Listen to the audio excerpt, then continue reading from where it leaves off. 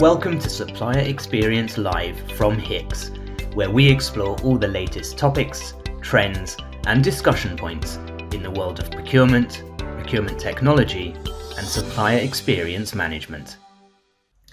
My name is Duncan Clark and welcome to the podcast. Today we're heading to Andover to speak to Daniel Barnes. Daniel's expertise lies in bringing procurement and commercial teams in line with the wider company aims, with the objective of, to use Daniel's words, creating a ton of value, building robust supply chains, analysing spend, and ensuring your contract terms aren't war and peace for the sake of it. Daniel is also the founder of World of Procurement, an online resource that helps to bring this knowledge to those that need it and to benefit the community. So welcome, Daniel, and thank you very much for taking the time out to join us for the discussion today. Hey, no worries, Duncan. That was a far better intro than I could have put together, and probably a little bit above and beyond what I can actually do as a professional. Brilliant. Well, thanks for that.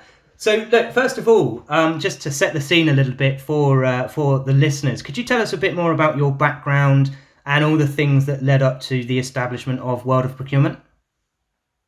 Yeah, sure.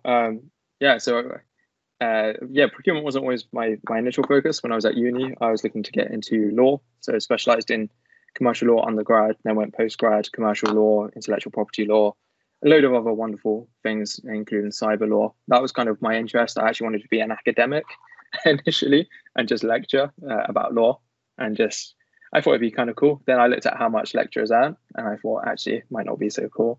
And I found a cool commercial job. And by commercial, I mean procurement, commercial, supply chain, the whole piece within government, and kicked off my sort of procurement career that way. I've just been doing that ever since. And going through all of these roles, I noticed like people do things fairly similar across all parts of procurement. People like to say, oh, we do things so differently in this category, or we do things so differently in indirect versus direct. Actually, a lot of the skills are quite transferable. And I thought it'd be cool to bring together some resources just to help people learn that are kind of like my age, right? So I'm 29. When I say up, I was 28 or something. And I kind of thought, where's a good place for sort of millennial people and maybe even Gen Z in the future to come see content that isn't really boring? Like I had a look in the space, and so much of the content was really dry, really dull. It was so full of business jargon, and it kind of like nothing was native, and nothing. And what I mean by that was like everything was like from one source, and it was just sort of chucked on every website possible. There wasn't any really well thought out content, apart from a couple of people, like, to be fair. So like Art of Procurement, Negotiations Ninja were two of the resources I really enjoyed listening to, but I thought I could do a little bit of a twist on it. So yeah, that's kind of why I started World of Procurement. At the time as well, I was also working as a consultant, and it was cool just to put some time into that, potentially as a lead generating. But I'm not doing that now because I had no interest doing that long term. That's kind of it really there. Yeah, that makes sense. And I'd love to dive into a little bit more detail then around World of Procurement. You've mentioned some of the reasons for the establishment of World of Procurement there. But if you could just tell us a little bit more about what people could expect from it, what's on there, and what they can learn. Yeah, so World of Procurement, like the focus is a podcast, like what we're doing right now. So interviewing guests who are very knowledgeable or experts. I don't throw around the expert term too often though. Like I think there's too many self-proclaimed experts in every field. So that's something I avoid. But getting people who know their stuff, who can provide good case studies, or actually are like where we can just maybe have a bit of a chat about something a bit more like theoretical, right? Like I mentioned, I quite like the idea of becoming an academic, and I think having conversations that are more academic are sometimes very important. We get so focused on, very practical ways of working, like how should we be doing things, and more of it in a present tense. I also think it's very cool to talk about more abstract ideas. So there's a guy I speak to called Kartik. You should actually get him on this podcast. He's based in India, and it's probably not good to contact him just yet on that, considering what's going on there with COVID.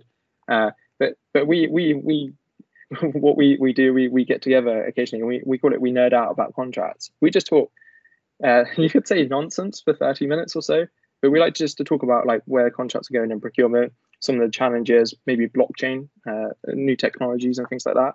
And I wanted a place where people could just come and listen or come read about things like that as well. So very practical. This is how you can do it.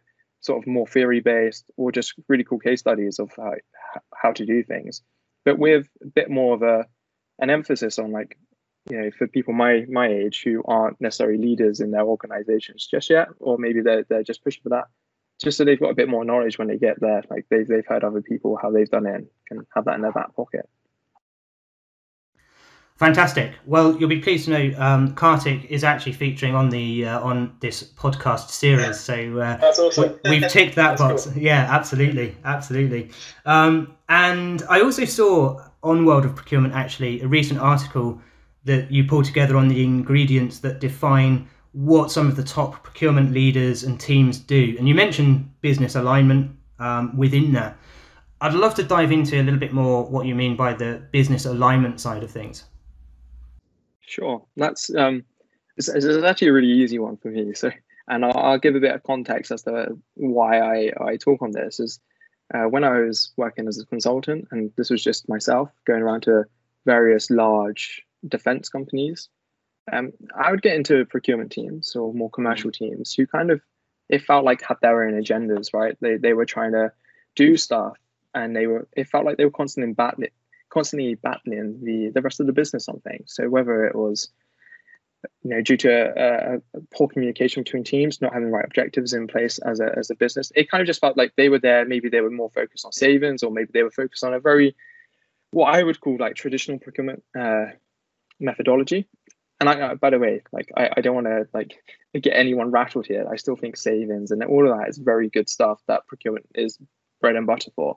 But if your business is trying to get a new product out to market very quickly, maybe the emphasis isn't necessarily going to be on spending months and months trying to negotiate a small percentage in a discount on various components or software. Maybe it is just making sure the risk appetite is set, that your contracts and your requirements are well scoped out, so you haven't got any issues, and you work with the business. So your first point of call is, what do the business need and how can we solve that, rather than, we're procurement professionals, this is what we do, this is how we're going to solve that. This is just a very nuanced distinction, I find. And I almost found that many people thought they were serving the business when they went into their businesses. And they really weren't. They weren't listening to what the business wanted. They had no, and I'm going to avoid this term, but just to give it context, people say that seat at the table, and I hate this terminology. Like, it's the worst thing. Like, let's just get rid of that terminology. But no one had access to the people who were making the decisions, or who could influence the way in which they should be doing things. So that's kind of what I mean. So having very good communication and actually asking the business, what do you need from us? We'll go away and do that. But also at the same time, you need to make them aware of that traditional side of things, of what we can do. So maybe we could call this just thinking more strategically within procurement. Maybe it's talking about value adding exercises. I think all of these are relevant, but it's just very much working towards what the business wants and not what traditional procurement professionals might think their job is.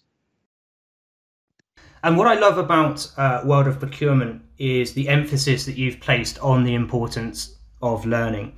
And that comes through in the background and your description of what brought all of this together. But of course, there's lots of things to learn. So I think perhaps we need to break this up a little bit, perhaps into focused areas. And I'd be interested to know from your perspective, what areas of learning do you see as especially important, or what are your tips really for approaching that? So this might be a more of a, maybe a controversial, maybe that's not the right word, but I'd actually say non-procurement based skills. And what do I mean by that? The way I'm looking at the new technologies on the market, I can't see the need for a lot of procurement roles moving forward. I genuinely don't see the need for a lot of even procurement manager, like typical roles. Like, what are they adding beyond what is coming, or what's already here that isn't already being implemented by businesses? So I actually think learning how to utilize these technologies, and I don't necessarily mean like code, but understanding the technologies that underpin it, how to get the most out of it is a really good way to do it. I've been looking into things like blockchain, and I think, and this is where I think a lot of people get concerned. They say like, well, how's blockchain going to be used? Like, I don't want to learn how to code or anything. You don't need to know that. Like all the software that's going to implement it in the future, you're not going to have to understand blockchain to the nth degree. It will just sit there behind all the user interface doing its thing. But I think it's good to have an appreciation for how these technologies work and what they're giving you. So when you're having these conversations in the business, like how can we make, and this is a slight aside, but a lot of the efforts, I think in a lot of teams at the moment, is how can we do things better? Well, if you're well studied and you've done a lot of reading, you've engaged with people and say on blockchain, you might know of a contracts company, for example, that has a SaaS product that uses blockchain to underpin it. And you know then that you've got a far better audit trail of all your contracts, and that all the information is going to be far better captured than maybe using your current approach. So I think that's a really good one. Just thinking about where are we going in the future. And I've forgotten that. I was just going to quote like an author here, and I was just looking to my bookcase, and I don't have his book there. It was just so it's Yuval Noah Harari. He wrote *Sapiens*, but he wrote this book called *21 Questions for the 21st Century* or something. And in that book, it kind of talks to this. And I think that's a very good vision in terms of what anyone should be doing, not just procurement people. But then on top of that, like resources like what we're doing now, making a podcast, talking about a range of topics, a range of information points, is a really good way to digest information. And I look at this kind of in two forms. Like you've got passive and active content. So this is like quite passive, right? You can go out for a run and listen to a whole range of topics presented to you, and I was going to say by experts or knowledgeable people, or people who just have a message to share. That isn't necessarily a sales-based approach always, but genuine information. And then you've got like the more active content, which is things like Clubhouse would be a new one. I would suggest, like people going into like a live room and just maybe presenting issues that they've got and just kind of talking out. I think that's a really good learning point, because I think when you group minds together, that's a good way to learn. So and you probably noticed everything I've kind of just said here is not the sort of traditional way of learning. I'm not talking about going to school. I've actually not even mentioned doing SIPs, which I know I see a lot of MSIPs, FSIPs now, actually, people, and I'm like partway through my SIPs course. Like I see some value doing it. I might go back to it. I think it's a tick box exercise almost now with the accreditation and just getting those letters after your name. So I think thinking a little bit less traditional and using content like podcasts, YouTube videos, LinkedIn videos, articles, just becoming well read and well versed around areas outside of your expertise is a good way to do things. I think it makes you a better professional, a better person. Well, look, I 100% agree on the book recommendation. So it's great to hear that come up. You also mentioned a lot there about technology, but another common thread of conversation is around this statement of procurement needs to understand how it can better support business goals. And I just wondered, what's your take on that? Yeah, I think to me, this very much also aligns with that. I hate that I just said aligns, and I'm going to say it again, but this very much aligns to the alignment to a business point. So in the team, say like, I don't normally talk about where I work too often, but say in the team that I currently work, our objectives aren't set necessarily within the procurement team or our supply management team. They're set elsewhere, and we work to the business objectives. So that comes from the CEO and the board and everything down.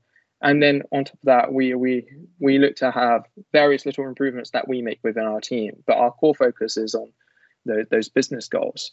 And I might be going off on a tangent here, but my thoughts are on this, that procurement are very unlikely to have too much influence over business goals. The business goals, if your business isn't setting the goals for your procurement team and it's leaving it to procurement, that's not a good way to do things. And I think those businesses are going to find it very challenging, especially if they're in a product-based market or software-based market.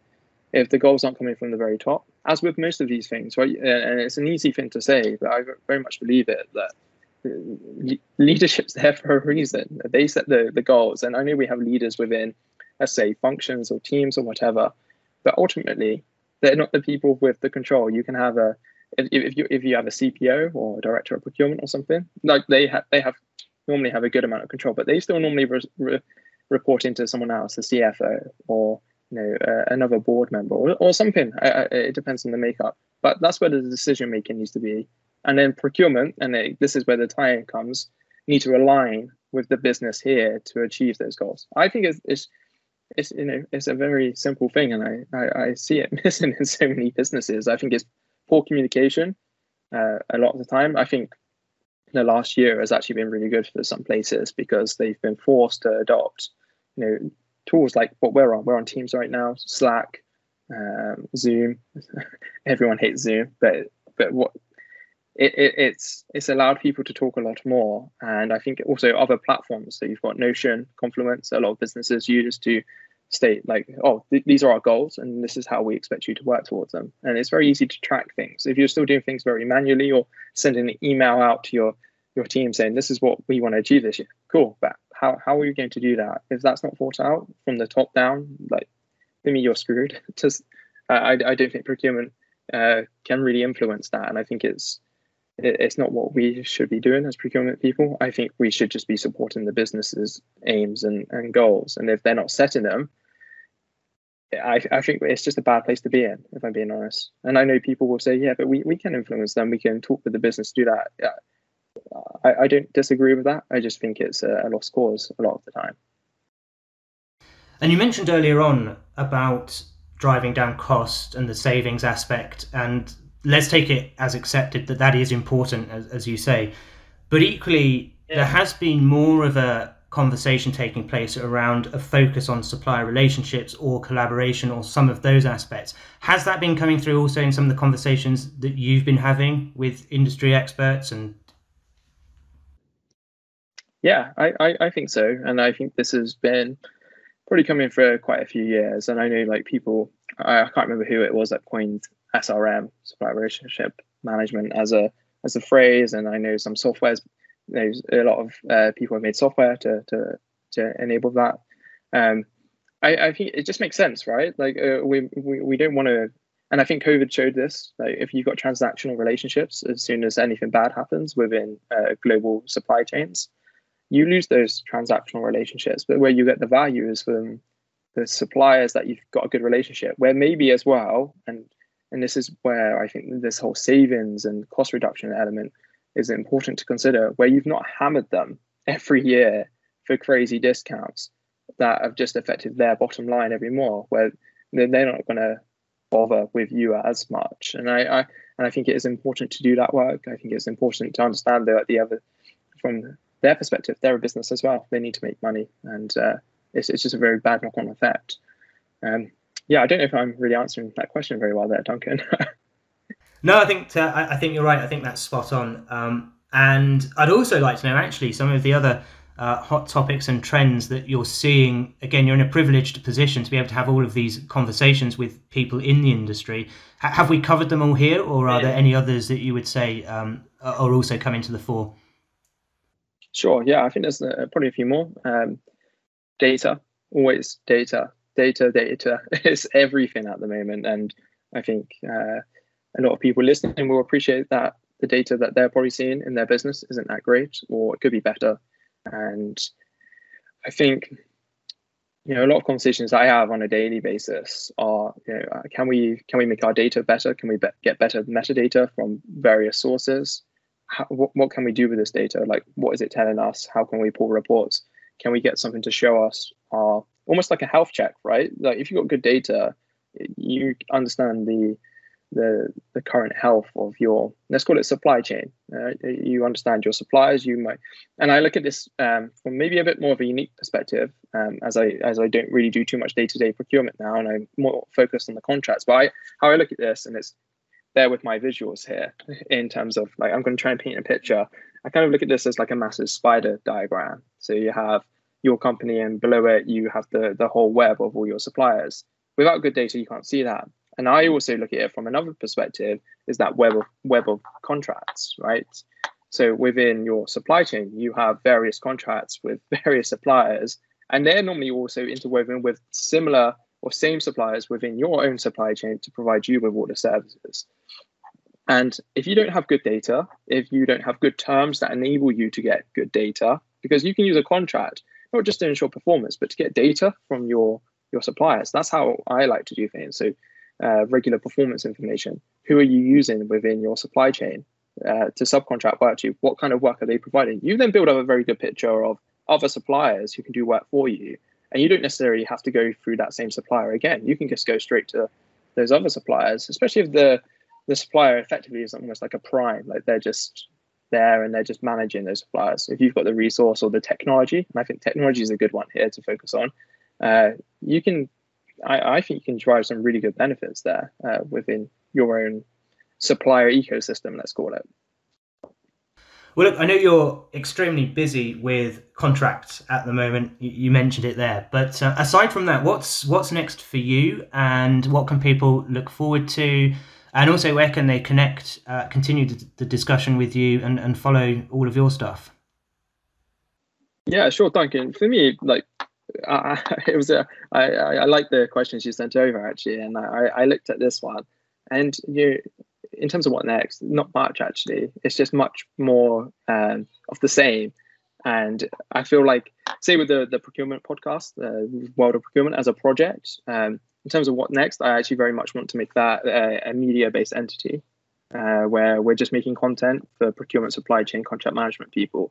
And I would love to turn that into a full-time gig. And I think I've still got a bit of work, right? So I've been focused very much on how can I get the content out to more and more people. LinkedIn is a very good way to do that, but LinkedIn organic traffic and everything is starting to fall away. So it's just trying to make exciting content that people are going to click on without it being too clickbaity. Because I did a clickbait one the other day, and it was funny watching the absolute horror of people not read the article and just go all out at me. And I mean, I kind of liked it in a way because it's funny. It showed that it worked. But I try and avoid that kind of marketing if I can. But that's kind of like the end vision for World of Procurement. So it's just at the moment, make better podcasts, make better articles. I kind of made that distinction between active and passive content. All the content I make now is passive, so anyone can listen to it, read it, watch it in their own time, and that's very intentional because I don't have enough time to sit on Clubhouse for an hour and a half a day on top of work and everything else that I'm doing to make that kind of content, or go onto Twitch, or go onto LinkedIn Live. And it might be interesting. I said Twitch there, which is traditionally a gaming platform, but I think there's a lot of opportunity to use other platforms now for this kind of content. So that's very much it. And in terms of my work life, I take it each day as it is. Really, I know some people will say like they want to be a chief procurement officer, they want to become a director of some sorts. I know I originally thought that. I'm not sure if that would work for me going forward. I think it's a crazy amount of work, maybe not for enough money to come in back as an employee. That's my honest view on it, at least in the UK, right? With other places in the world, I think the US has there's a crazy difference in salaries from what I've seen. Like I saw a role the other day for a procurement manager paying up to $220,000 for effectively not the most complex of categories either. And I found that insane. So yeah, like career-wise, not too sure. I think a lot of my focus is going to be going on World of Procurement, just making it better, working sort of morning and night, and on my lunch breaks like I am now to talk with people like yourself, just to grind out as much content and hopefully help people. Like that, I talk about like I want it to make it a business, which obviously is good because that makes me money. But I only want that so that I can put more effort into it. If I'm freed up to make more content, I almost think it's scary how much I would be able to put out there to help people, or the types of people I could get on to have conversations with. So yeah, that's kind of it for me. And in terms of where people can find me, they can just type in World of Procurement on Google, worldofprocurement.co.uk. Like stuff will come up everywhere. And I'm on LinkedIn, so like people can connect with me there. It's probably the easiest place. I'm on like a billion places, but I'm kind of half-hearted on a lot of them. Well, that's brilliant because it sounds like you'll be easy to find, and certainly I think that's a great answer, because the content that's coming through on World of Procurement, I think, is super helpful. So I would say absolutely, definitely keep that coming, and we'll look out for that. So thank you so much, Daniel, for joining us today.